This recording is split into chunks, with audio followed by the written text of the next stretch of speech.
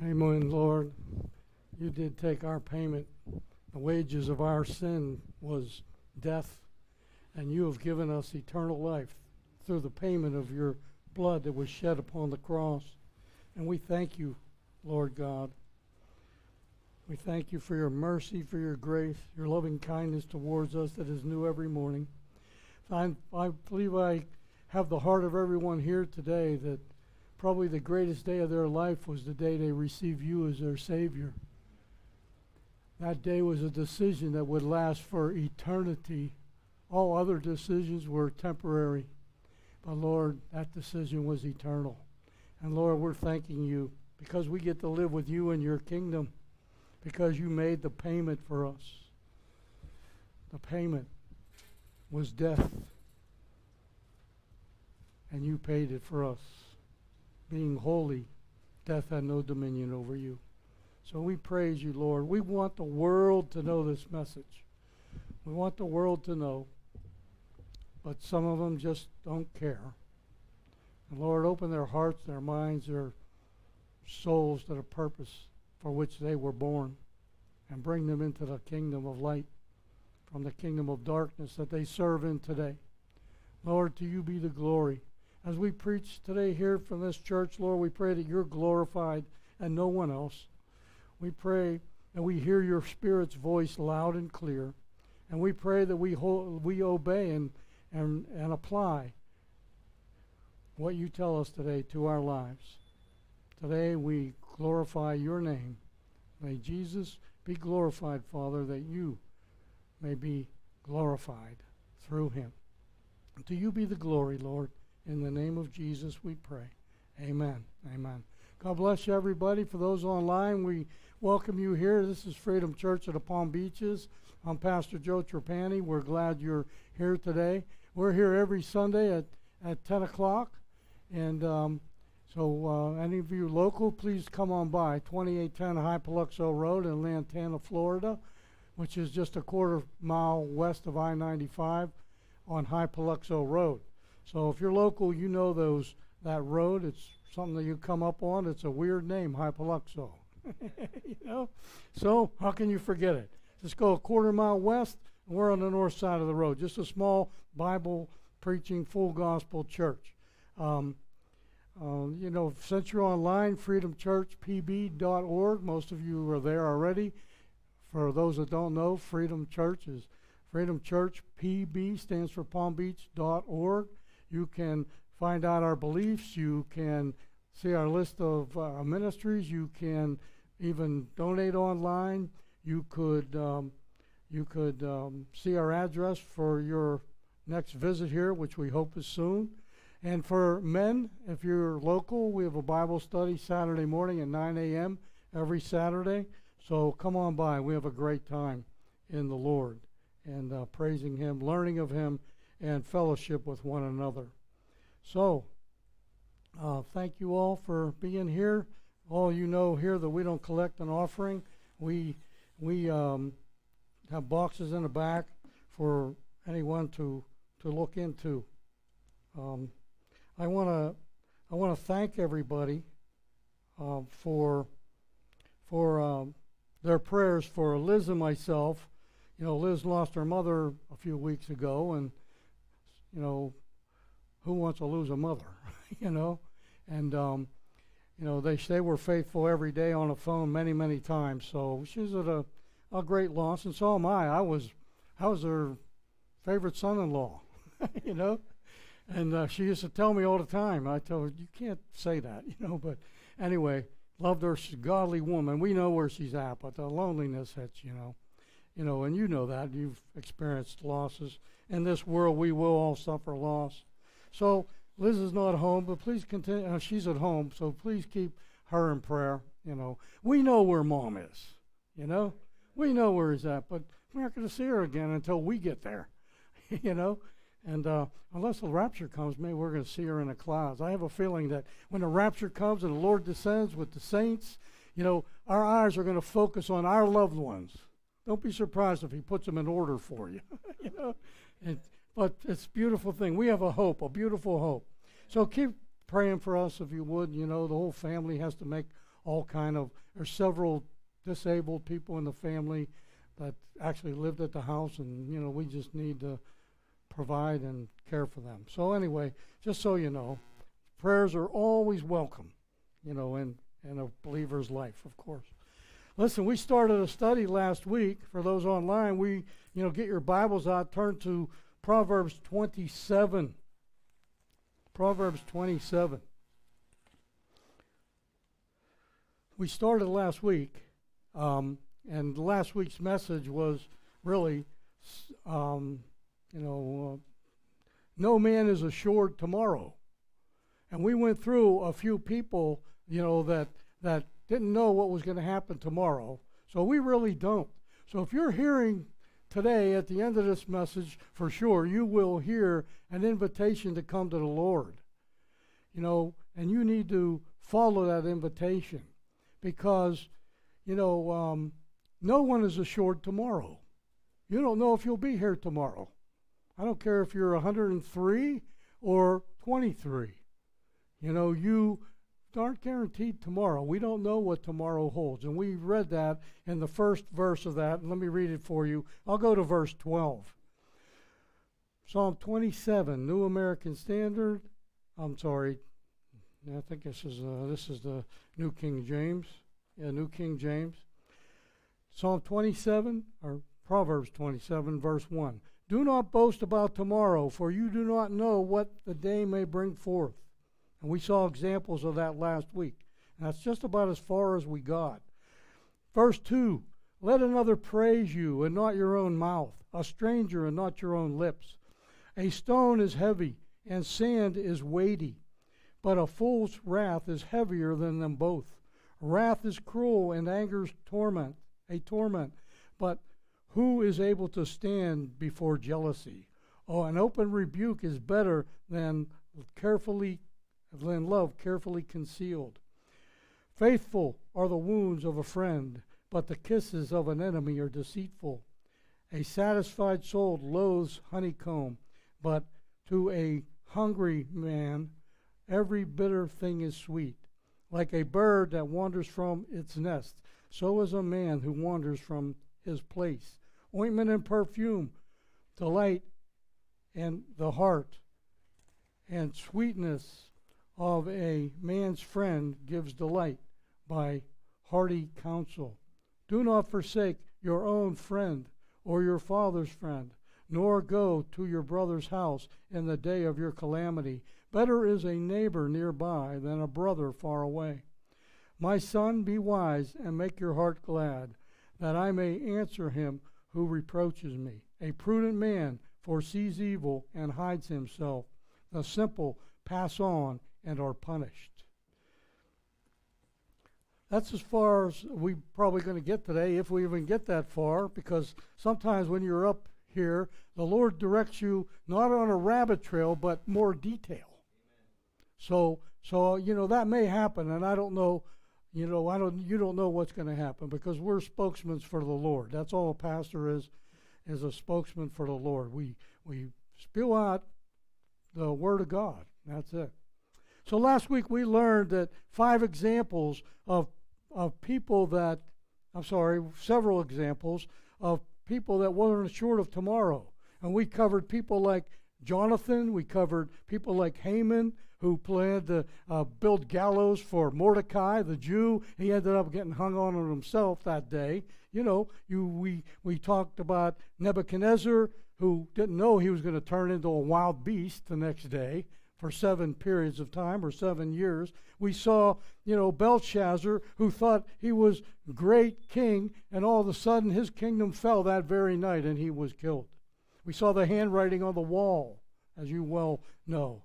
And then we saw the rich fool who built bigger barns, and for his time here on earth, he just had to have more, and that very night his soul was claimed. We aren't guaranteed tomorrow. And I know you've heard this 1,000 times. Maybe if you're a Christian, and maybe you never even responded to the gospel, but you've heard that, people say that, and you figure it's a fear tactic, and it isn't a fear tactic, it's reality. Because every one of us that I know of go back to the beginning of time, and 100% have died. And that's the same until the rapture happens. We aren't guaranteed tomorrow. So make your decision today. And to make no decision is a no decision. You said no to God, who shed his blood. Max wrote a beautiful song about that. The sinner, he shed his blood for us. You know, we got to remember that. This was not just the blood of a bull or a goat. This was the blood of Almighty God. You can't trample it under your foot. Well, there's heavy consequences that will be paid. Hebrews chapter 10 and 9. Amen. So here we go. Today, this message really is about letting another praise you. And that's the name of the message. Let another praise you and not your own lips. Let me read that verse again. Let another praise you and not your own mouth, a stranger and not your own lips. Listen, Proverbs 27, verse 17, and you probably know it if you've been a Christian for a while. Iron sharpens iron, and one man sharpens another. So let another praise you. You know, if you praise yourself, you already have your reward. If somebody else praises you, then you are exalted, and that's the way it is. Here's 1 Samuel or 2 Samuel, chapter 1. 2 Samuel chapter 1. Let me see if I marked it here. 2 Samuel. I'm going to read it from verse 21 onward. 2 Samuel 17. Verse 21 and onward.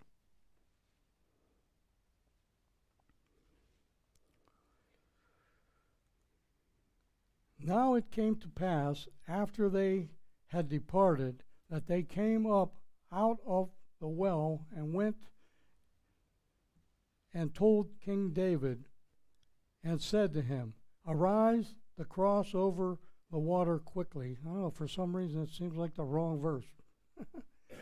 Let me read it from what I wrote. Verse 21, David praises King Saul. Let now dew or rain be upon you, nor fields of offerings, for there the shield of the mighty has been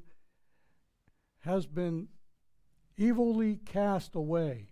The shield of Saul not being anointed with oil, from the blood of the slain, from the fat of the mighty. The bow of Jonathan did not turn back. The sword of Saul did not return empty. Saul and Jonathan were lovely and pleasant in their lives. In their death they were not divided, swifter than eagles and stronger than lions. David wrote that after 21 attempts by Saul to kill him. Isn't that godly love? He loved Saul and Jonathan so much that even though Saul tried to kill him 21 times, he still loved him and put a blessing upon him. A blessing. And he was praising them, even though he could have considered Saul evil. He respected the Lord's anointed. 21 attempts. There was a centurion in Matthew chapter 8 that Jesus praises this centurion who was a Gentile. When Jesus heard what he said, Lord, I am not worthy for you to come under my roof, but only speak the words that my servant will be healed. For I am a man under authority, with soldiers under me. And I say to this one, go, and he goes, and to another, come, and he comes, and to my servant, do this, and he does it. And Jesus says this, truly I tell you, with no one in Israel have I found such faith. Praises. Let another praise you. Jesus Christ himself was praising a Gentile centurion. There was John the Baptist, and Jesus praised him. In Matthew 11:11, Jesus again praises John the Baptist. Truly I say to you, among those born of women, there has no one arisen greater than John the Baptist. So he's praising John the Baptist. And you know what? If I continue reading, he's going to praise you. Here's what he says. Yet the one who is least in the kingdom is greater than he. He's praising you right now. You are greater than John the Baptist because you believe. Because you're a believer. Jesus himself praises you. For those that ever said no to Jesus, he's not so much happy about that. Because Jesus shed his blood for you. Holy blood. He even goes on in John chapter 5. John says this, John the Baptist has bore witness of the truth, and I say to you these things that might be saved. And when I say these bore witness to the truth, but I say these things that you might be saved. He, that's John the Baptist, was a burning and shining lamp, and you were willing to rejoice for a while in his light. He's talking to the Pharisees and the scribes. He's saying, you respected John the Baptist, but he was a bright and shining light. So he's glorifying John the Baptist and rebuking those ones that doubted. And we got to understand that we let another praise you. You know what? A lot of people, even when they fast, they got to praise themselves. I'm fasting for 40 days. I'm fasting for 3 days. I'm fasting. I'm going to have a Daniel fast and all this. You know what? They just praise themselves. Shut up. Jesus says, be quiet. Don't let anybody know. The scribes and Pharisees walked around fasting, and then they put sackcloth and ashes on us. So everybody say, what a great holy man is he. No, that's not true. You've just received your glory. Stop it, church. We need to move on. We need to really grow up, is what the fact is. We have Luke and Colossians 4:12 through 14. Paul praises, Epaphras. I'm poor pronunciation. Epaphras, for struggling in prayer for the Colossian church. He's praising him. I think it's the only time he's written in the Bible. And Paul is praising him because of his love and prayer for the Colossian church. And Paul also is praising Luke. And he calls him beloved physician. He's praising him by saying that. Meanwhile, in Colossians, Paul was in prison. So he's praising himself. We could look at Paul praising, and we could praise him because he didn't even mention he's in prison, and so he wanted glory for himself. No. 2 Timothy chapter 4, verse 11, Paul praises John Mark, who was Barnabas' nephew. Remember him? The one who deserted Paul in the first missionary trip? Here's what Paul says about him. That he says, Mark is a useful tool for my ministry. Send him. You see, they reconciled somehow. Some people say this is a different Mark. I don't believe so myself. But you know what? He's praising Mark. Well, obviously, John Mark deserted him, but he came back. So that's an encouragement for those backsliders out there that have backslidden. I don't know about all of you, but I've backslidden in my life. I think if you tell me you didn't, I think you're probably might be a little bit wrong.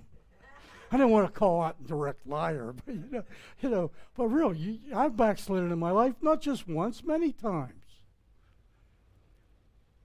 God wants you back. Paul is encouraging him and he's pointing him out as, I forgive him. We have reconciled. He's praising him here. And Paul was in Rome at this point, just probably a year or two prior to his beheading. Paul finds that Mark is useful and sends for him. Paul also in Philippians 2 praises Epaphroditus. Paul is calling him a brother and fellow worker and fellow soldier, something that the church has forgotten today. We're not soldiers with swords and shields and harpoons and spears. We are soldiers with the Word of God, which is the sword of the Spirit, which takes down forces of darkness. You know, we are soldiers. We forgot. We're not supposed to be on R&R every Sunday morning. We're supposed to be active soldiers every week, engaged in warfare against the enemy. Someone once said, and I've heard it several times this week, if you are walking in the Lord and don't run into the devil, you're probably walking in the same direction as the devil is.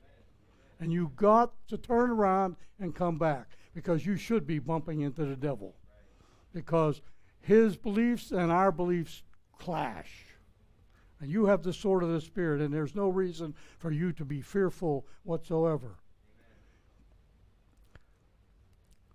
He's telling us about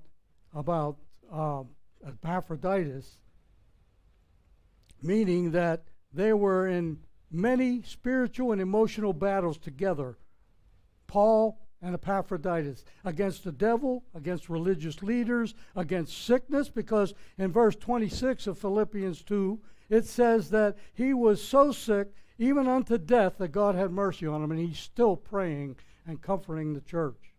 God had mercy on Paul also in verse 27. Then we can look at guys like Barnabas, where would the Apostle Paul have ended up without Barnabas speaking up for him to the church leadership in Jerusalem? It was Barnabas that praised Paul, to the Jerusalem church's leadership for Paul, and he talked about Paul's conversion on the road to Damascus, and his bold preaching of Christ to the Hellenists and to those that wanted to kill him. And if you remember he had to be let down from the wall in Damascus in a basket because of his preaching. And Barnabas is careful to praise him, not praising himself. Barnabas was praising Paul, who was converted. You know what? Here's David with Goliath. It's 1 Samuel chapter 17, verses 45 and onward.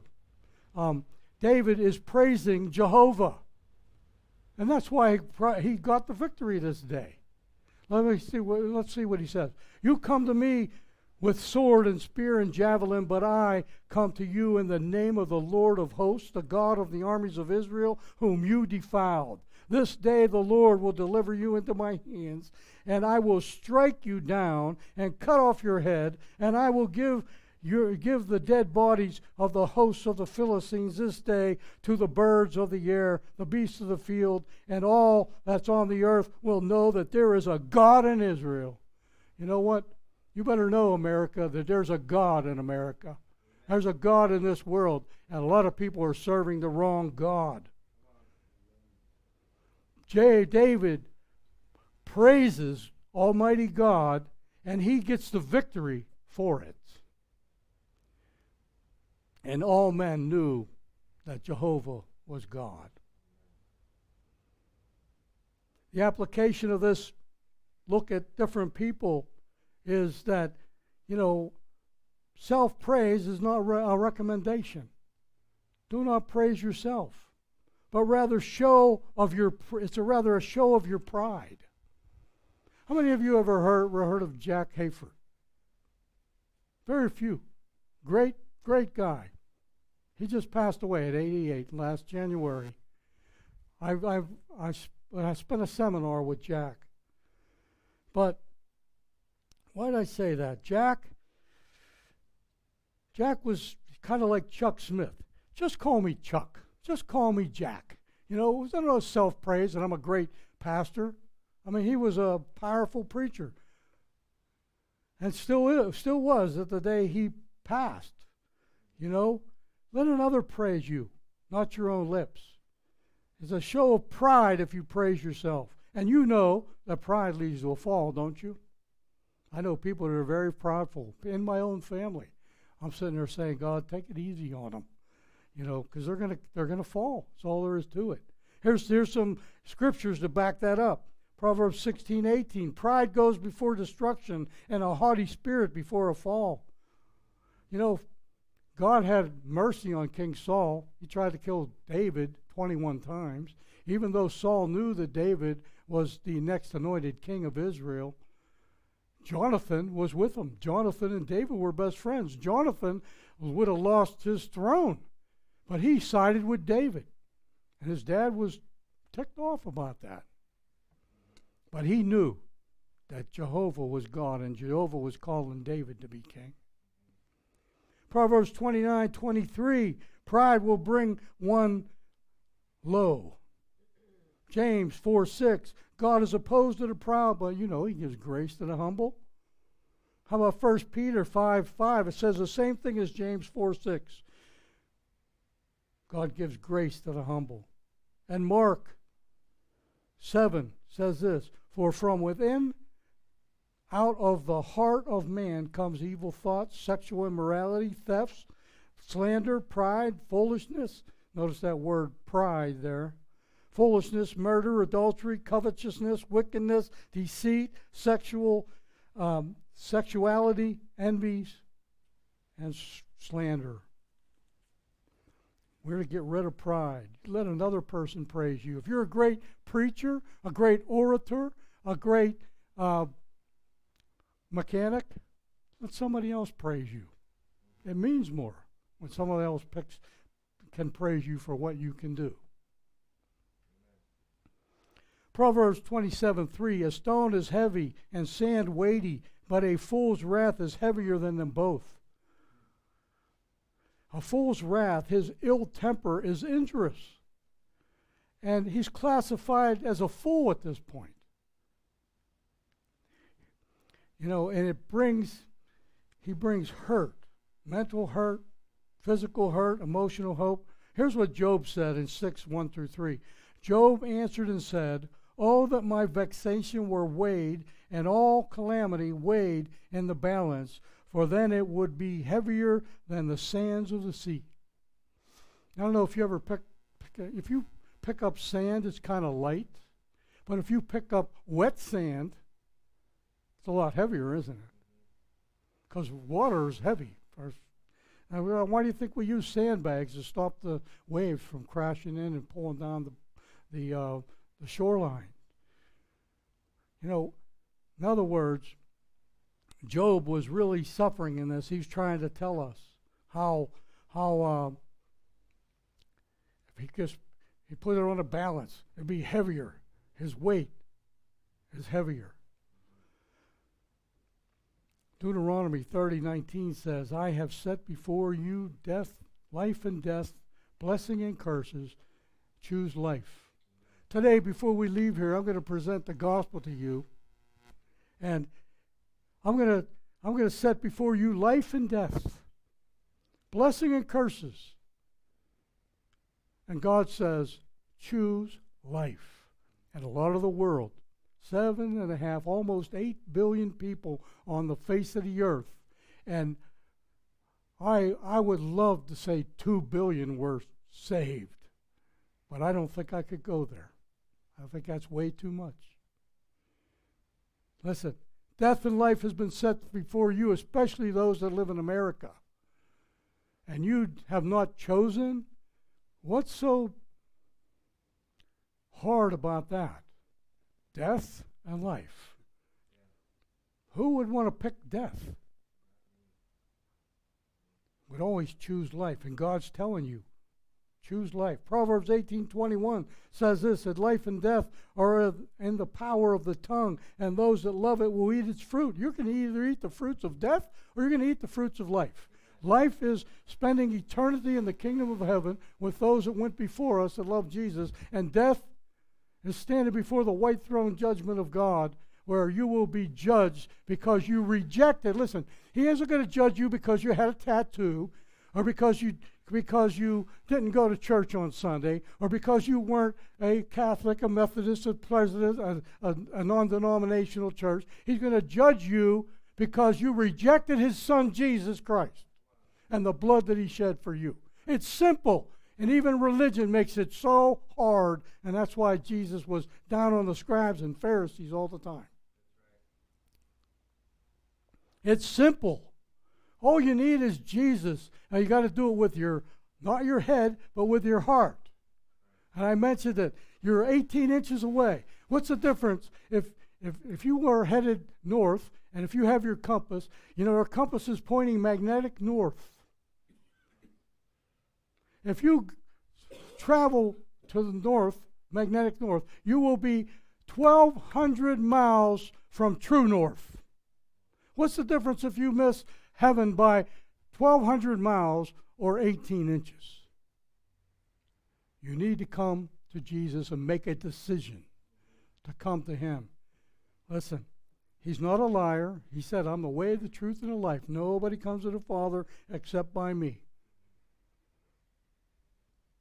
And that's not the only time. He said, unless you believe that I am the name of God, you will die in your sins. Unless you're born again. Listen, Jesus was quite clear as to who he is and how to get to heaven. And he even said, the way is narrow that leads to life, and few there are that find it. Yeah, people say today, you're narrow-minded. Well, listen, there's only one God. There's only one path to him, not 100 paths. All paths do not lead to heaven, like all roads lead to Rome. All paths, only one path leads to heaven. That's Jesus Christ.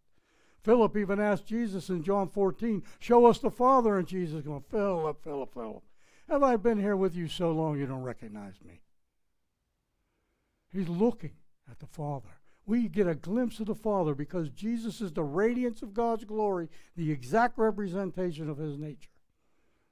You get a glimpse, not of God and all of his glory manifestation, because you will be pulverized. But you can see the Son because he's the radiance of God's glory. And a body was prepared for him in Hebrews 10:5. And he walked this earth. So a fool's wrath is heavier than them both a rock and the wet sand.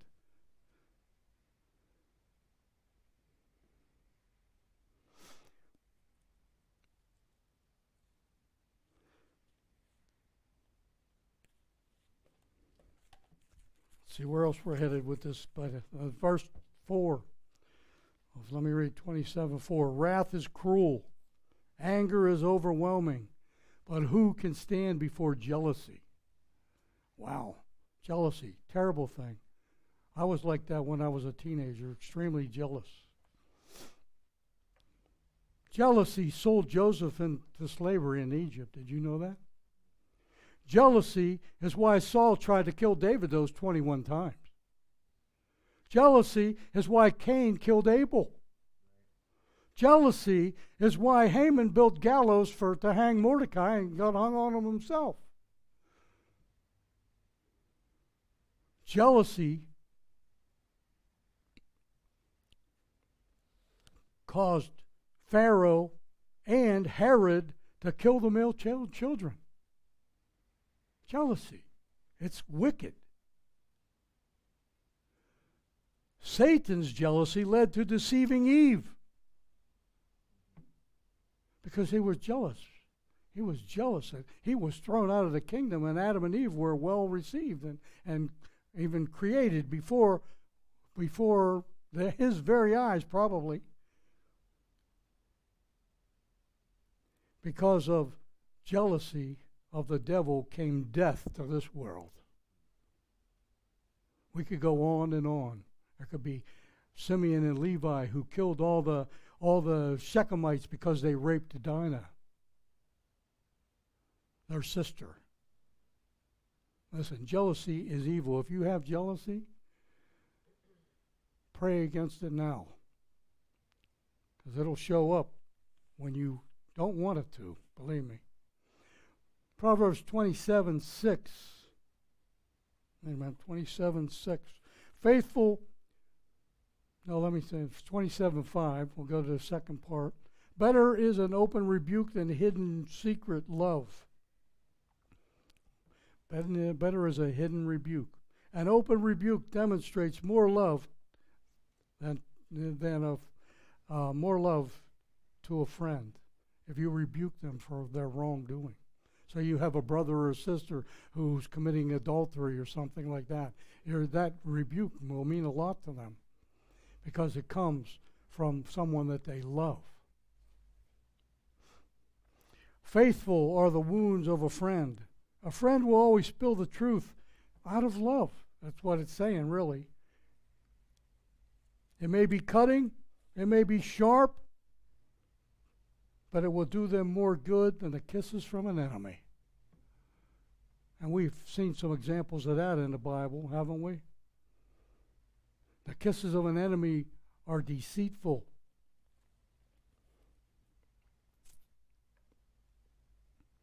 You remember Joab and Amasa? The captains, the generals, I should say, of the armies of David and the armies of his son who rose up against him, Absalom. Amasa was his general. And Joab was David's general. And whenever Absalom was killed, David invited Amasa to be back in his army because he rejected David. David forgave him and brought him back, but not Joab. Joab, well, he was unhappy about that, so he saw Amasa. He hid a dagger under his cloak. He walked up to Amasa, gave him a kiss, and stuck that dagger into his stomach. He gave him a kiss. Kiss of an enemy. And you know Jesus went through the same thing with Judas. It was deceitful. Jesus knew it, as we well know, because he identified, the one at the Last Supper. Here's some examples of faithfulness of a friend. Paul rebukes Peter when he withdrew from eating with the Gentiles. You know what? Peter could have said, hey, Paul, out of here. But Peter repented. He knew he was right. He knew that Paul was right. And he began, again, eating with the Gentiles. I would assume that from that open rebuke. Peter needed that rebuke, and he accepted it from Paul. And there was no ill feelings between Paul and Peter. Peter writes about Paul. His scriptures are strong and hard to hear, but he backed them up. Nehemiah 5. Nehemiah rebuked the nobles and the rulers for exacting usury from their brothers at high interest. Jews weren't supposed to collect interest from their brothers. And they're being rebuked here. This is wrong according to the Bible, to exact interest from a brother, especially if they're in financial need. Jehu rebuked King Jehoshaphat for helping the wicked to hate the Lord, basically, because he did not judge for the Lord. And he was rebuked by Jehu.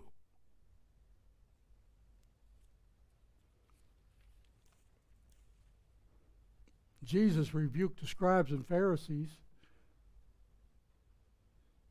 with 8 woes.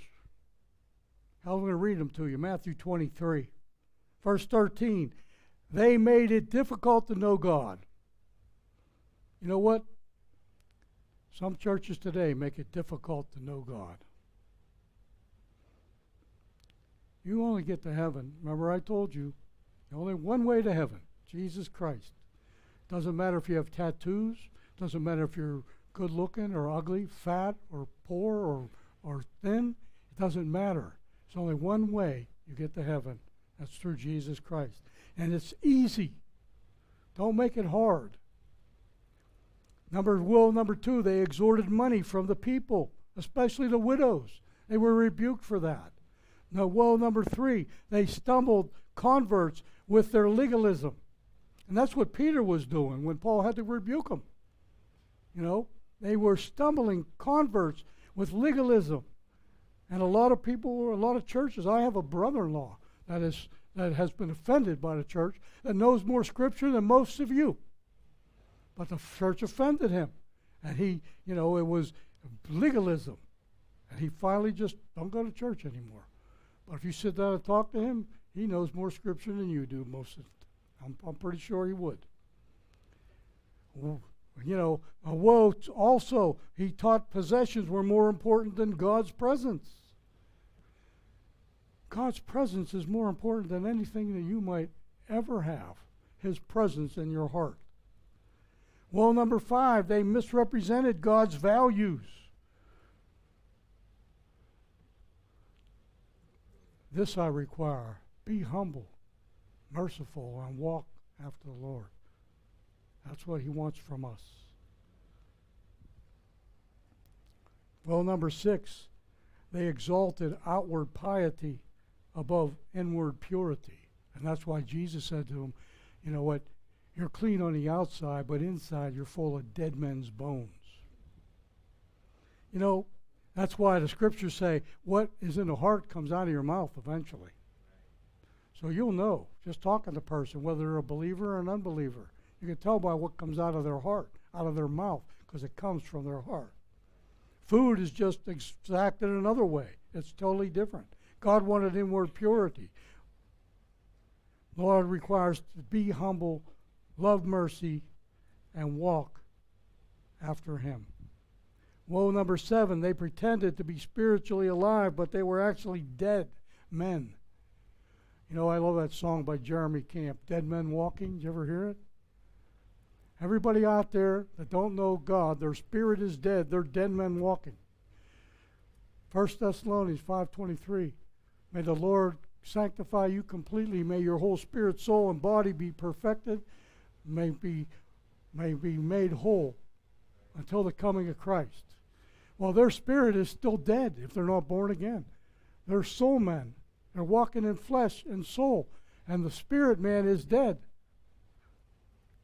And that's not good. That's what the world calls a zombie. They're dead, but they're alive walking. Well, number 8, they shared in their father's guilt of murdering God's prophet, and that upset the Jewish leaders. He was telling them the truth, and they didn't want to hear it. So, now what did they do? They planned on getting rid of him, and they were deceitful by having Judas walk up to him and give him a kiss. It looks like love, but it's not. Proverbs 27:7. The one who is full loathes honey, but the one who is hungry, everything bitter is sweet.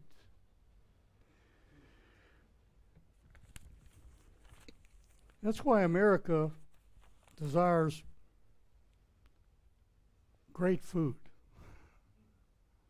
You know what? I have on my television at home how to cook like an Italian.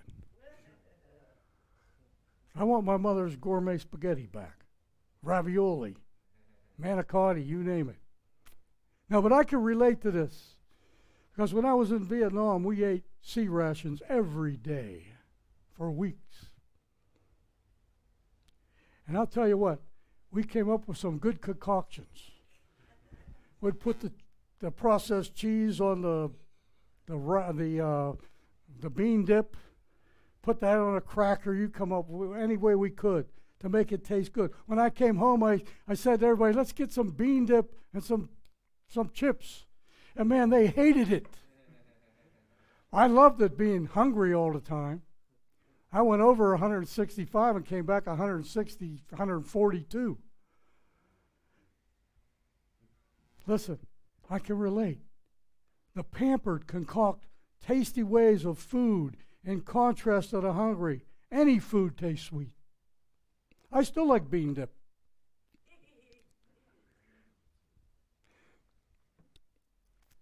The true application of this verse is really this, I believe.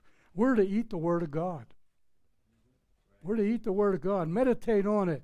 Joshua, says, this book of the law shall not depart from your mouth, but you shall meditate on it day and night, so you're careful to do everything written in it. And then you will make your way prosperous, and then you will have good success.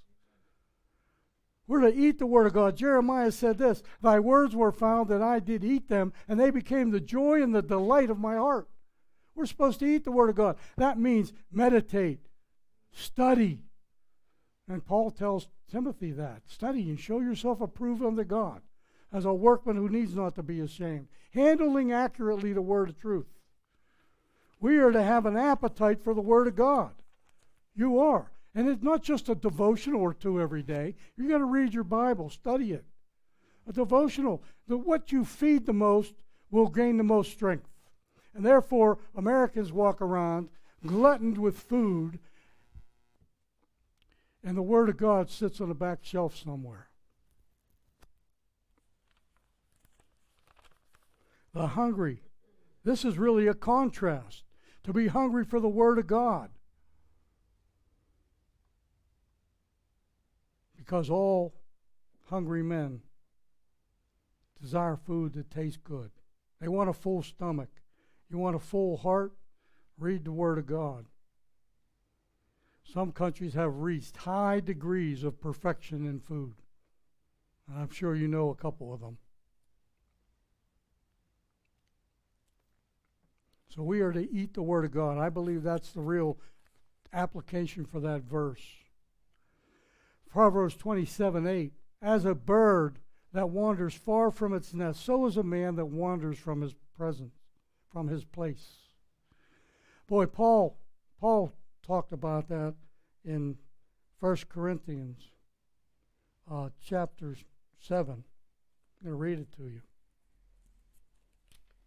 America's problem is right here, one of them. 1 Corinthians 7:10 and onward. Now to the married I command, yet not I, but the Lord. A wife is not to depart from her husband, but even if she does depart, let her remain unmarried or be reconciled to her husband, and a husband is not to divorce his wife. But to the rest,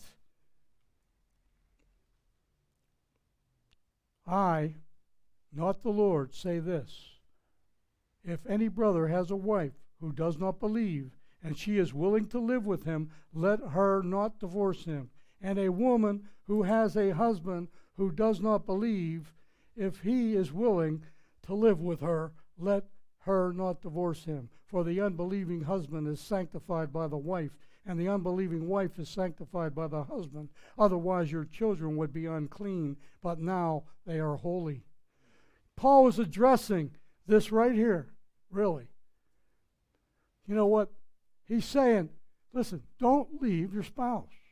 If you do leave, remain unmarried. That doesn't mean you can go bar hopping. That doesn't mean you can get into another marriage. No, you are subject to the Word of God. You're a believer. And this is it. It's unwise for a man to wander from his place. And that goes for a woman too, to wander from her home.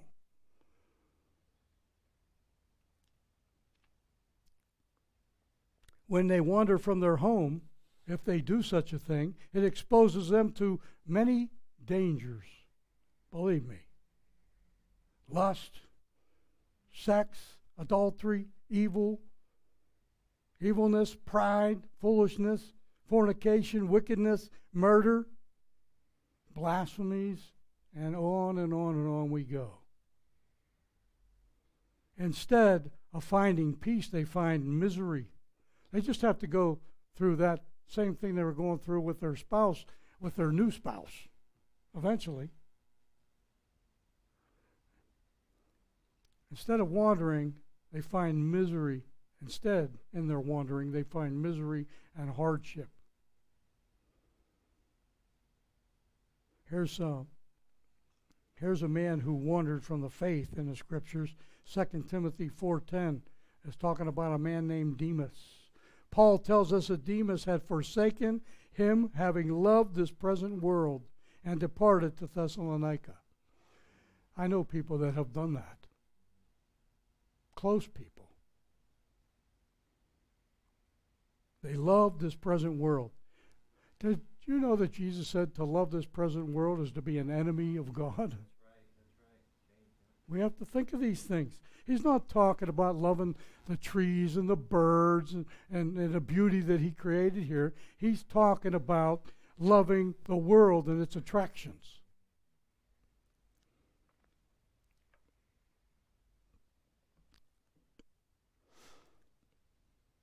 Unfortunately, like Demas, many one time who believed they were saved, unfortunately, they loved the world more than the Lord, and they departed. And that's why God addresses, the Lord Jesus addresses, the church of Ephesus about their love being warm or cold. He would rather have them red hot rather than cold or warm. Warm water to me just don't taste good. I like cold water. But unfortunately, some people do love the world more than God, and they return to it. Verse 9, Proverbs 27, ointments and perfume rejoice the heart. In a similar way, a friend's advice is sweet to the soul. Really, it goes back to, to correcting your brother.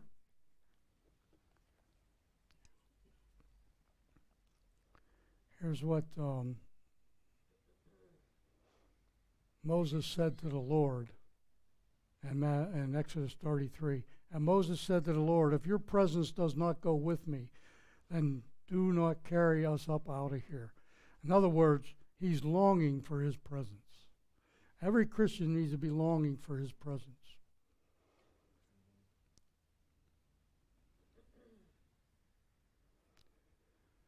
Now, while I was studying this, and I don't know what it means to any of you, but while I was studying this, I wrote this note to myself.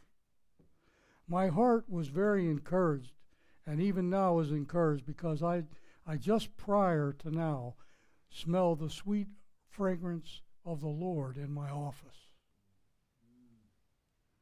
I love that sweet aroma of the Lord's presence, and we should long for that.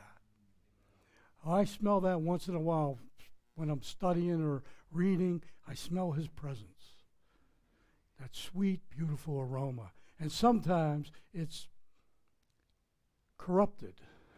That's the way I could say it. It's not God. It's the devil imitating it. I can feel the devil in it. There's a part of it sounds good, but then there's something about it just ain't right. I believe the Holy Spirit picks up on that. And usually, I'm not going to scare you because I'm not afraid of a devil, but I feel something jump on my back. And I just tell it, get off of my back, you devil. I'm a saint of the Most High God. Get out of here. And they just take off. Trying to put fear in you. I put your faith over your fear, which I tell you all the time. Faith over fear. God hasn't given you a spirit of fear. He gave you a spirit of love. Listen to this. And power. And a strong mind. You need his presence in your life, especially to you over the internet that don't know him. You need his presence in your life. Saying no is just pride.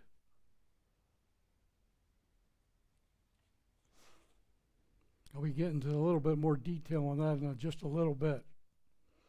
Never abandon your friend nor your father's house. Do not go to your brother's house in times of trouble. A neighbor nearby is better than a brother who lives far away. Neighbors are commended here. You're to befriend your neighbor. They know who you are. I know a lot of my neighbors, As I was talking to my next door neighbor, lives west of me. I was just yesterday. We were talking. We talk all the time. People across the street, I know them. They know I'm a pastor, but I didn't go knocking on their door. What they're watching my life probably. See if I'm living what I say. In other words, seek help quickly. Why would you call your brother in New York when your neighbor is right there. You know, they can help you better. In other words, it's just common sense. The church really is is my near family. I put it that way. I could call probably anyone in this church and they would help me with anything at any time. I know I called my pastors when I was a younger believer, and they spent lots of time with me. My one pastor just drove me around all day till I was calmed from what had happened. He was a neighbor that was near rather than my sister who lives in New York. Churches should be closer, as a close family. This is a family church right here. We know everybody. Everybody knows everybody. Unless you're new, then we get to know you. You know, so better are you to make a phone call. I know I could call up anybody here probably who'd spend time on the phone with me or come get me, take me to lunch or whatever. And that's peace that you can have. Better is a friend nearby than a brother far away. Be wise, my son, verse 11, and make me happy so I can reply to anyone who insults me. New Living Translation says this: be wise, my child, and make my heart glad. Then I will be able to answer my critics wisely before I speak. James says this, and I love this verse, and I try to tell it to so many people, especially those with foul tongues. The tongue is a fire, the world of iniquity. The tongue is set among our members that it defiles the whole body and sets on fire the course of your life, and it is set on fire by hell. Listen, your tongue sets the course of your life by what you say. Directs your life. Words. You realize God created the entire universe with a word? With a word. Words are powerful. My pastor used to tell me 40 plus years ago, he said, it's like squeezing that tube of toothpaste. Once that paste comes out, you aren't getting it back inside. And it goes out and it wanders through the universe.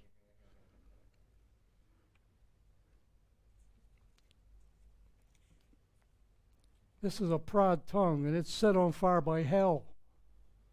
That was the first dream God gave me. And I woke up, I've said this many times, I'll say it again. I had a dream, a snake was wrapped all around me, and I'm wrapped in a python or something, a black python. I couldn't do nothing. And then the Lord zoomed in like at a football play on the scales of that snake, and I'm there like, oh, that's pretty. That's pretty. I woke up the next day, I said, Lord, I hate snakes. I just hate them. I said, what was this all about? Because I don't get it. And a couple of days later, I struggled with that because he didn't answer me, and he showed me it's my tongue. My tongue was what, you would think it would be adultery, fornication, taking the Lord's name in vain. No, but it was my tongue. One of the first things God straightened me out on, my tongue. The first thing that left the day I got saved was my mouth. I quit cursing God. I quit saying the F word. I quit saying the Lord's name in vain. It was gone. And this was a couple years later, several years later. And God had to remind me again, watch your tongue. It will direct your life. Verse 11, my son, be wise and make my heart glad, that I may answer him that reproaches me. Live as an example of righteous teaching, righteousness. It will rebuke those who reproach you. Speak righteousness to them. You know the word of God. It says, when your enemy comes against you, pour words of kindness on his head like coals. And coals of fire will be thrown on his head. Turn the other cheek. I saw a TV show. Who was it? One of the actors, a Christian actor. He said, One guy punched him in the nose, punched him on the right side of the cheek, and he didn't really move much. And the guy punched him on the other side of the cheek, and then he said, I turned the other cheek, and then he threw that guy against the wall. No, we're supposed to turn the other cheek as much as we can.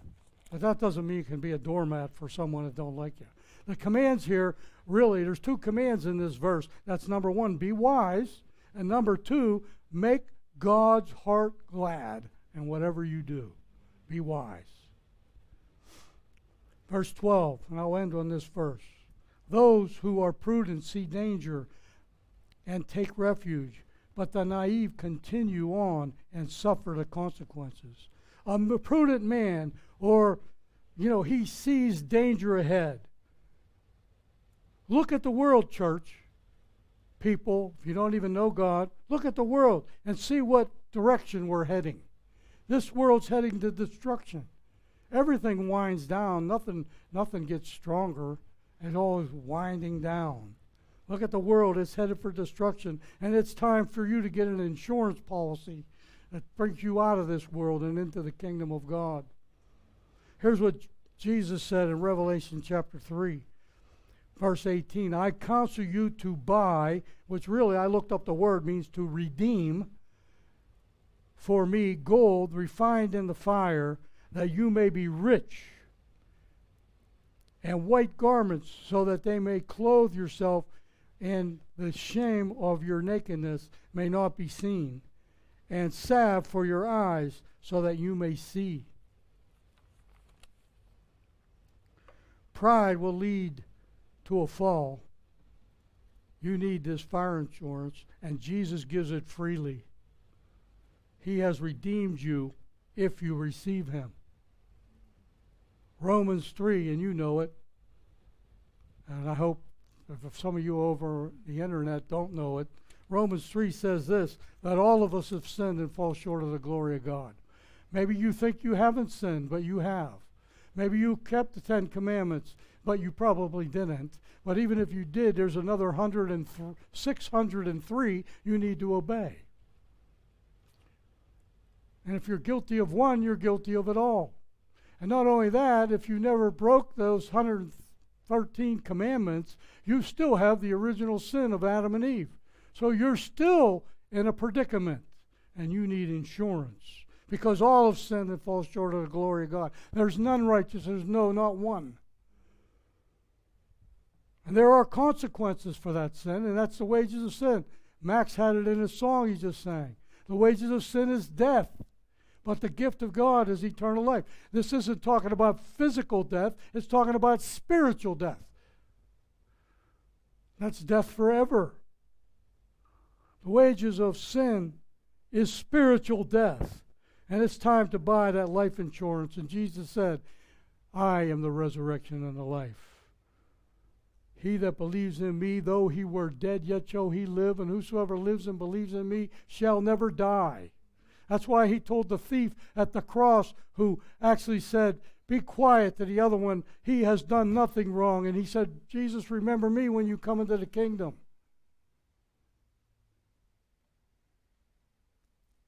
And then after Jesus' words, whosoever believes in me shall die, he said this, do you believe? Do you believe? Really? You must receive that gold that God talks about in Revelation that's refined in the fire. You get redeemed by the precious blood of our Savior Jesus and no one else. You need that fire insurance today. You need to know Christ is your Savior. That's all there is to it. Look at the world. Make a decision. Now is the appointed time, Paul tells the Corinthian church. Now is the appointed time. Now is the day of salvation. Just come to Jesus. Repent of your sin. Call upon his name. Ask him into your heart. And then begin to live for him. Come as you are, but leave born again, a complete new nature.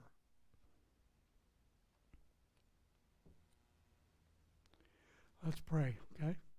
Father God, today I intercede, Father, for the congregation on the other side of the internet here. Lord, I don't know who's there. Maybe they're all believers. Maybe they're all unbelievers. Maybe you're 50-50. But Lord, if anyone out there needs to know Jesus as their Savior, let them have the courage and the wisdom and the strength to say yes to him today and invite him into their heart with their whole heart. Just utter the words. Come into my heart, Lord Jesus. I repent of my sin. Send your Holy Spirit to help me walk on this earth. And let me become the man, the woman, the child of God that you want me to be. And may you receive the glory for my life from this day on. In Jesus' name, amen and amen. God bless you, everybody. Thank you. For those online, love you all.